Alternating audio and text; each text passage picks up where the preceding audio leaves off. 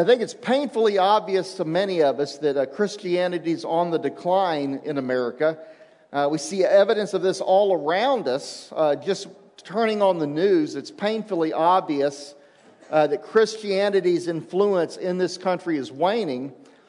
And the Barna Group did a poll from 2011 to 2016 about the percentage of Americans who believe the Bible to be a holy book. Not necessarily inerrant, but just a holy book. That percentage dropped from 86 to 80% of the population in just those 5 or 6 years. And the percentage of Americans who believe the Bible to actually be inerrant dropped from a whopping from 48% all the way down to 33%. And we would argue that the loss of biblical authority is really contributing to the decline of Christianity in America. And it's easy to say that, but why is there this perception that Scripture has lost its authority? Well, without putting too fine a point on it, a big part of the problem is this issue of evolution.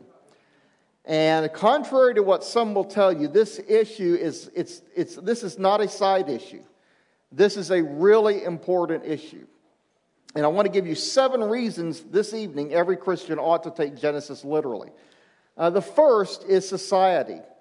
As I mentioned earlier, it's obvious that Christianity's influence in this country is waning.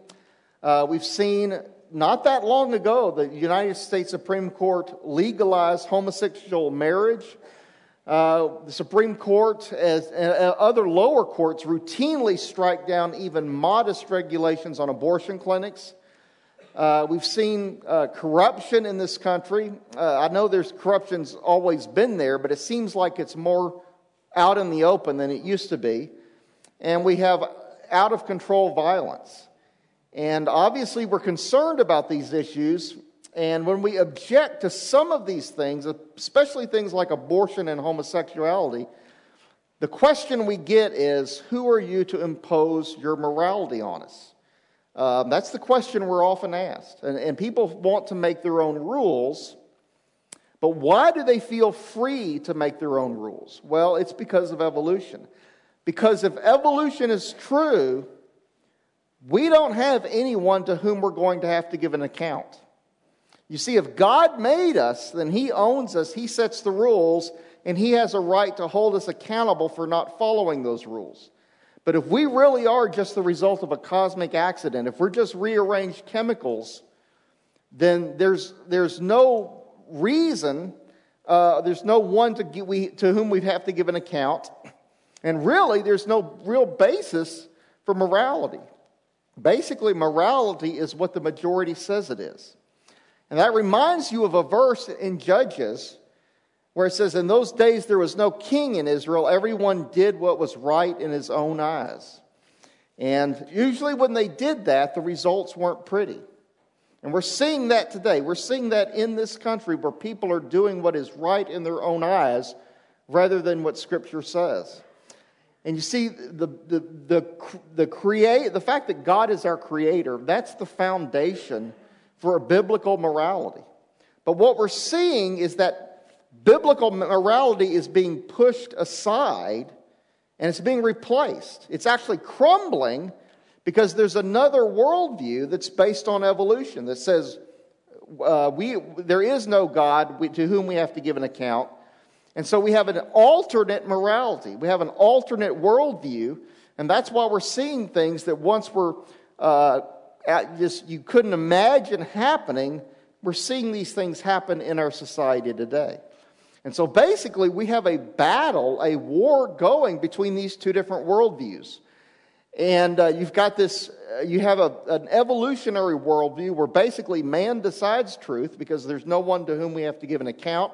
Basically morality is whatever the majority says it is. But then you've got a creation worldview where God's word is truth, and that's the basis for true absolute morality. And, if you look at this little cartoon, you can see that the Christians seem to be outnumbered. One of them is fighting the symptoms of the problem, okay, which is good. We should be fighting some of these symptoms, things like pornography, abortion, things like that. But look what the other side is doing. The other side, they're not wasting time attacking our castle or our skyscrapers. They're attacking the foundation because they know that if they destroy the foundation, the whole thing collapses. And so, in a way, the world is shrewder than Christians because they recognize what the root issue is. And people are logical. People realize, look, if the Bible is wrong about origins, why should you obey its commands? So that first reason is society. If you want to have a biblical morality, you've got to base it on Genesis. The second reason is that the source of pretty much all major Christian doctrines come from Genesis. Why is it that marriage is between one man and one woman? That is in Genesis chapter 3, verse 24. Why is it that we wear clothing? Okay, that's in Genesis 3:21. Why is it wrong to murder a human being? The theological rationale for that is given in Genesis chapter 9, verse 6, because we're made in God's image. Why does sin require a blood sacrifice? That's also in the 3rd chapter of Genesis. So you have these sources of these doctrines are coming from Genesis, and so if you don't take Genesis seriously, what is the basis for those doctrines? A third reason has to do with the style of Genesis. And contrary to what people will tell you, Genesis is not poetry.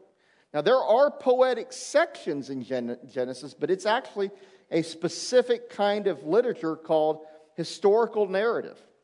And one of the reasons we know it's a historical narrative is because there are all these historical details in it, including genealogies.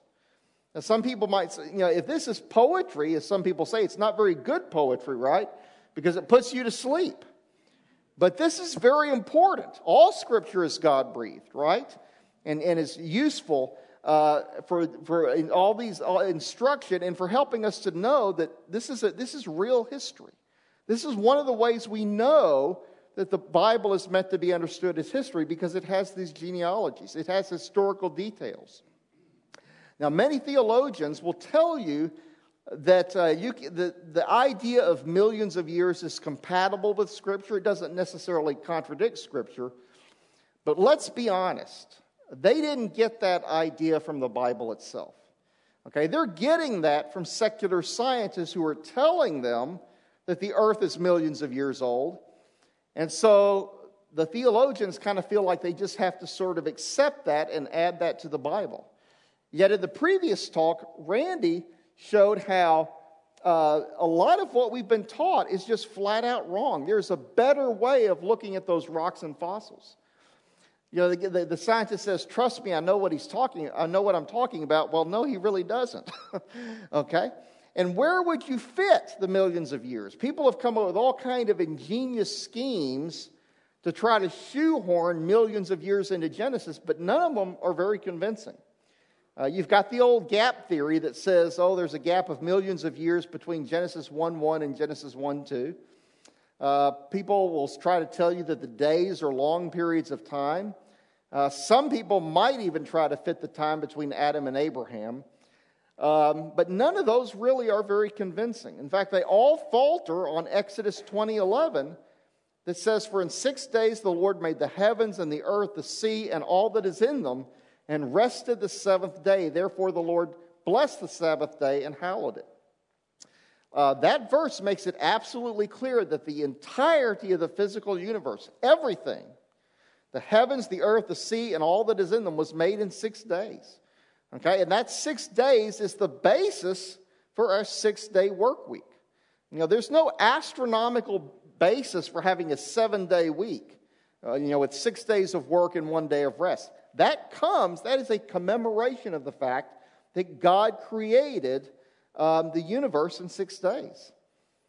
Now, one thing you will find is that Christians who advocate non-literal approaches to Genesis, who say that the days of Genesis and the creation week are long periods of time, or that there was a gap between Genesis 1:1 and 1:2, they will almost always try to tell you that the flood was a local flood.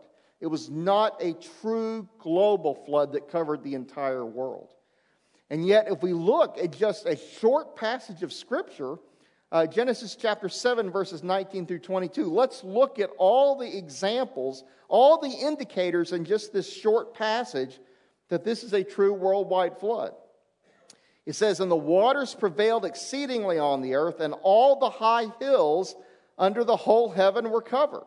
Okay, so all the high hills were covered, and not only were the high hills covered, it's under the whole heaven. Okay, that doesn't sound like a local flood. If it's under the entire heaven, that's worldwide. "The waters prevailed 15 cubits upward, and the mountains were covered." So it's not just the high hills, the mountains were covered. "And all flesh died that moved on the earth, birds and cattle and beasts and every creeping thing that creeps on the earth, and every man. All in whose nostrils was the breath of the Spirit of life, all that was on the dry land died." And by the way, note that the birds died too. If this was a local flood, why didn't the birds just fly away? So the text clearly says that the waters covered the high mountains. Well, what does a local flood that covers the high mountains look like? I mean, that just doesn't really make a whole lot of sense, okay? That doesn't work. And then you've got this issue, did God break his promise? Remember, God promised that he would never again destroy the world with a flood. So if you say that the flood was a local flood, you are forced to say that God has broken his promise many times over. You know, Houston, which is not too far from where my parents live, got hit really hard with Hurricane Harvey. Now, that was a devastating local flood. The area where I grew up was hit hard by that. Okay, so if you say that the Genesis flood was a local flood, God has broken his promise many times over. And I, just from my own personal experience, I think if we're really honest with ourselves, I think non-Christians are not impressed when we Christians try to mix evolution in the Bible. I think most of them consider that to be special pleading. And they think it's illogical. They don't think it's very convincing. And I think they're right. It's not very convincing. And I think they're not very impressed with it when we try to do that. A fourth reason that we ought to take Genesis literally is because of the issue of salvation. The gospel doesn't make sense unless you take Genesis literally. And let me remind you of what the Lord Jesus said to Nicodemus in John chapter 3, verse 12. He said, "If I have told you earthly things and you believe not, then how will you believe if I speak of heavenly things?" The Bible talks about both earthly and heavenly things. The earthly things are things like science and history. The heavenly things, the existence of God, the existence of heaven, those are things that we don't really see with our eyes. So if the Bible can't get right the earthly stuff, why on earth would we trust it with the heavenly stuff? Okay? The promise of a Savior, the first promise of a Savior appears in Genesis chapter 3. And it's a very familiar passage to most of us where the Lord says, he's speaking to the serpent, and he says, "And I will put enmity between you and the woman, and between your seed and her seed. He shall bruise your head, and you shall bruise his heel." And we know in retrospect, this is clearly talking about the Lord Jesus Christ. But when you, as a Christian, accept millions of years, you are casting doubt on the gospel message. And let me give you an example of how this works. And let me say, I understand there's a lot of Christians out there who feel compelled to accept an old earth. They feel like the evidence for it is so strong. We're going to show you this weekend that that's not really the case, but that's the perception, that there's all this evidence for an old earth. They just have to accept it. But I think Christians who do that deep down are not very comfortable with that because they know deep down it's not good hermeneutics. You know, we would never apply this kind of interpretation to the rest of Scripture. But I think a lot of Christians kind of comfort themselves by saying, well, I know this is not really good exegesis, it's not good hermeneutics, but we'll just compromise a little bit with these first two chapters of Genesis, and then we'll interpret the Bible the right way, the rest of the Bible. We'll just leave it here, and it's not going to spill over into the rest of the text. Well, I'm going to show you an example how it does spill over into the rest of the text. Okay, the acceptance of millions of years cast doubt on the gospel. It spills over. And let me remind you that Genesis chapter 3, the very same chapter of the Bible that tells us that God would send a Savior to bruise the serpent's head, that passage also tells us that thorns and thistles are punishments for sin. And we know where God said, "Cursed is the ground for your sake," speaking to Adam, "and toil you shall eat of it all the days of your life, both thorns and thistles it shall bring forth for you, and you shall eat the herb of the field." Well, guess what? We've got fossilized thorns. And the secular scientists claim those are tens of millions of years old, maybe hundreds of millions of years old. And modern humans, okay, are supposed to be very relatively young. Randy gave an age of 200,000 years. I saw an age of 500,000 years. I guess I may be getting that from an older source. But in any case, they're saying that modern quote-unquote humans are relatively young. So here's the problem. How can thorns and thistles be punishment for man's sin if those thorns and thistles were already here millions of years before people appeared on the planet? You see what happens? If you accept the millions of years, you have to assume that Genesis 3 is wrong about thorns and thistles. And if it's wrong about thorns and thistles, guess what? Maybe it's wrong about the seed of the woman. So these ideas, these evolutionary ideas, they don't stay confined to Genesis chapters 1 and 2. They start spilling over into the rest of the text. And that's why denominations that will take these non-literal approaches to Genesis, they ultimately end up disbelieving pretty much the entire Bible. It's the logical outcome of an acceptance of these evolutionary and old earth ideas. So the issue of salvation is tightly bound up in how we understand Genesis. Remember that Paul in 1 Corinthians chapter 15, he's making the argument for the resurrection, and he calls the Lord Jesus Christ the last Adam. And he's comparing and contrasting the first Adam with the last Adam. His argument for the resurrection assumes the reality of the first Adam. So both the first Adam and the last Adam are necessary to the gospel message. And yet, there are evangelical Christians out there who are openly toying with the idea that Adam was not a real person. And there's quite a few of them. And as appalled as I am by that, I'm not really surprised, because once you accept evolution, once you accept an old earth, that's where it's going to take you. Let me show you another example of how this acceptance of evolutionary ideas ultimately corrodes your confidence in the entire Bible. In one of the genealogies of the Lord Jesus, and I believe it's the one in Luke, that genealogy goes all the way back to Adam. Okay, well, what if Adam wasn't a real person? At what point does that genealogy cease being a myth and start actually becoming history? So now it's not just Genesis chapter 3. Now we're looking at the Gospels themselves. The Gospel themselves are being undermined by this acceptance of millions of years. So look, if the Bible's wrong about Genesis, why would we have any confidence in anything else it says? And by the way, the issue of the flood is really, really important. And a lot of Christians will, like I said earlier, they will try to tell you it was a local flood, that we shouldn't get too worked up over this. But let me point something out that you may not have considered. Why should your unbelieving friends and family repent of their sins and believe the gospel to flee the wrath to come if the most spectacular example of God's wrath the world has yet to see, the Genesis flood, didn't really happen? Or it really wasn't as bad as the Bible says it was? You see the problem?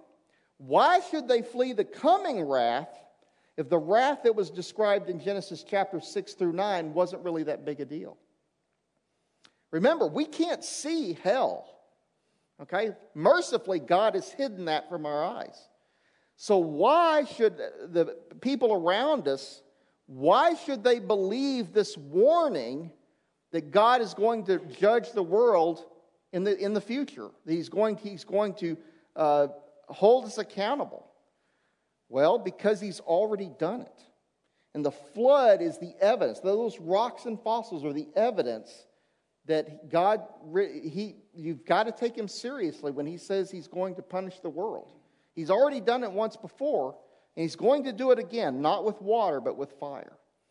Again, remember what the Lord Jesus said, if I have spoken to you of earthly things and you believe not, how will you believe if I tell you of heavenly things? Also, another reason, the fifth reason, is this issue of sin and death, because the way you understand origins is going to affect the way you look at death.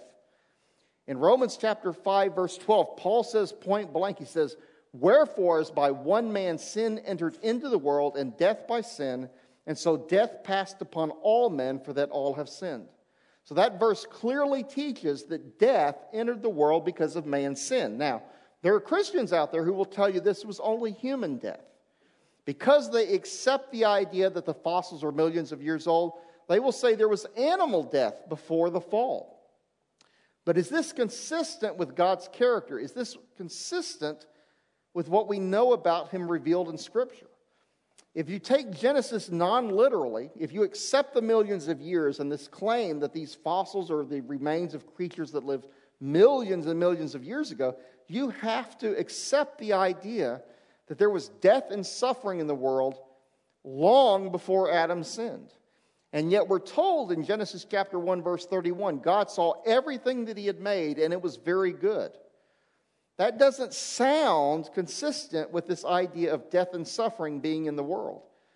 And this cartoon sort of illustrates the point. Adam and Eve are talking about how wonderful it is, that the world that God has made. It's very good, just like he said, but if you accept the millions of years, guess what? They're standing on this giant graveyard, okay? Because there's been death and suffering going on for millions of years before they've done anything wrong. Again, this is not consistent with what we see in Scripture.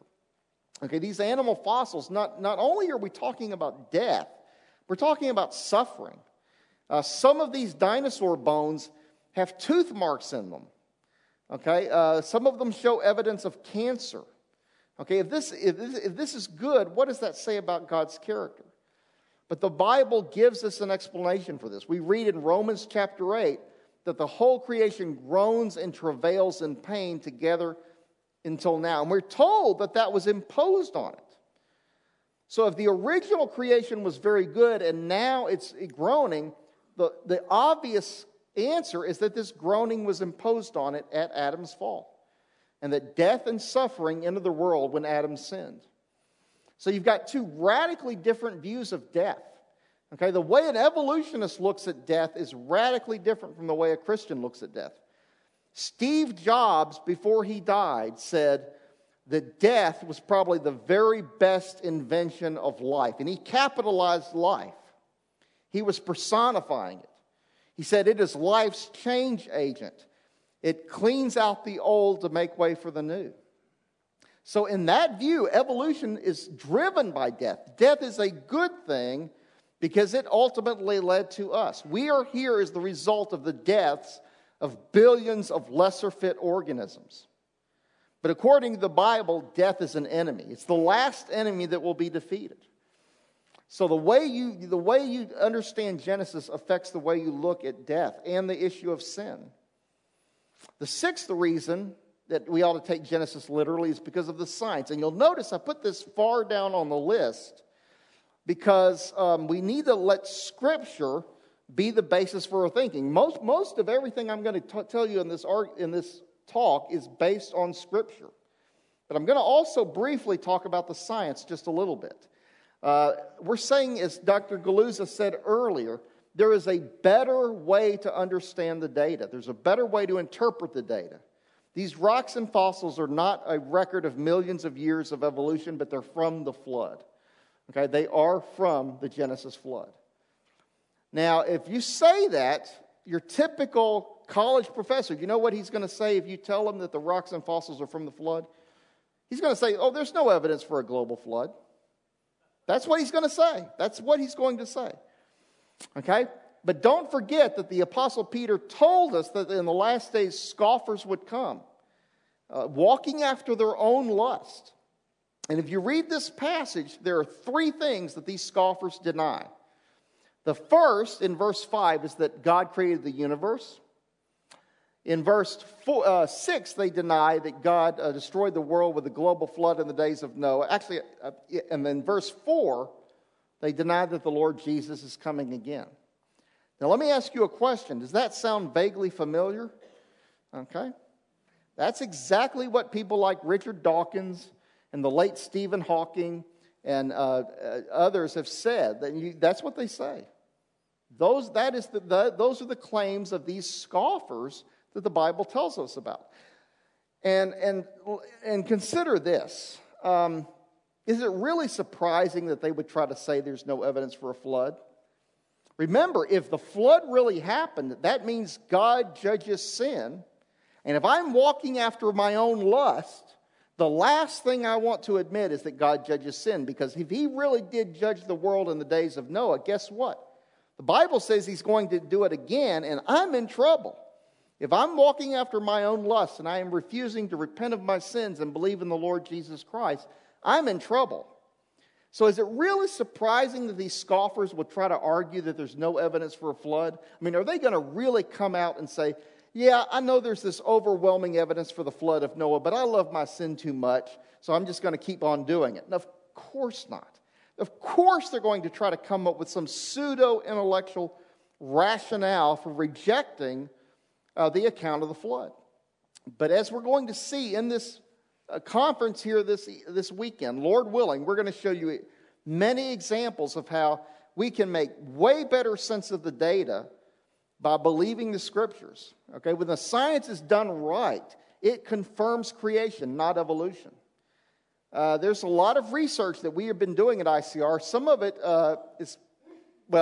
I'm going to show you just two examples, okay? Obviously, we've already mentioned the work that Mary Schweitzer has done, how they're finding original biomolecules in dinosaur bones.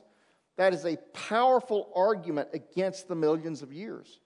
In fact, I don't see how evolutionists really handle that. It's a powerful argument that those dinosaurs are young. And dinosaurs, for many people, are synonyms for evolution. They're symbols of evolution. And yet they're young, as we would expect from Scripture. We've got cutting-edge research that is going on at ICR. How many of you have heard it said that human DNA is 98% similar to chimpanzee DNA? Anybody hear that before?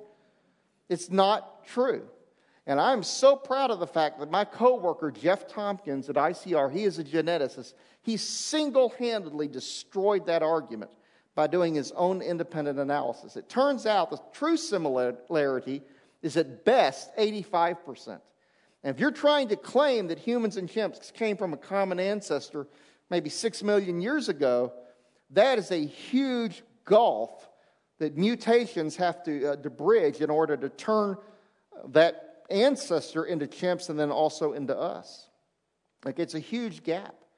Okay, but what you were told was simply not true.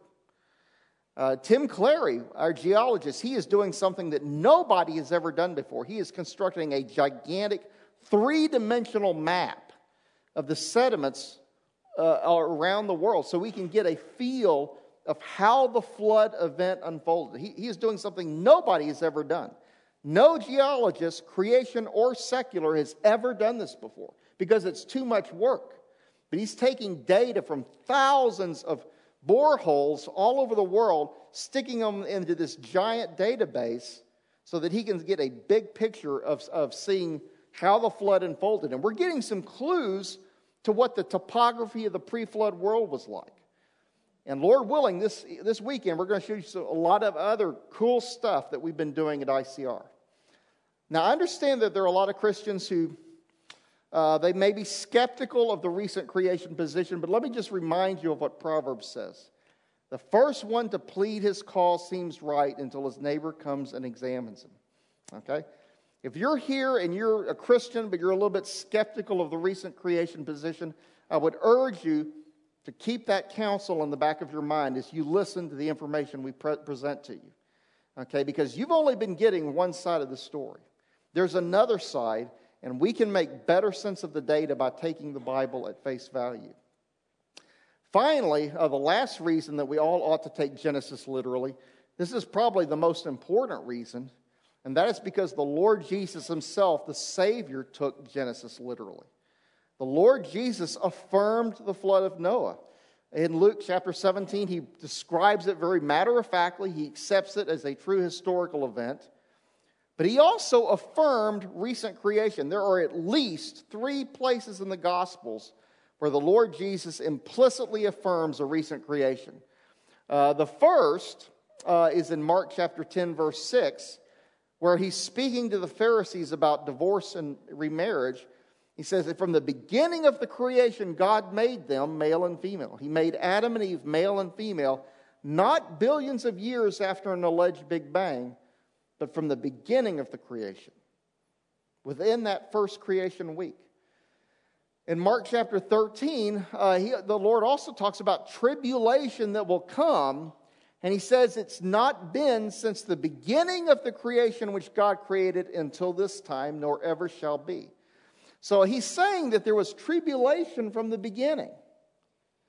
Well, if you believe in evolution, if you believe in the Big Bang, when did tribulation enter the universe? Remember, only living things can experience tribulation. Okay? Hydrogen gas does not experience tribulation.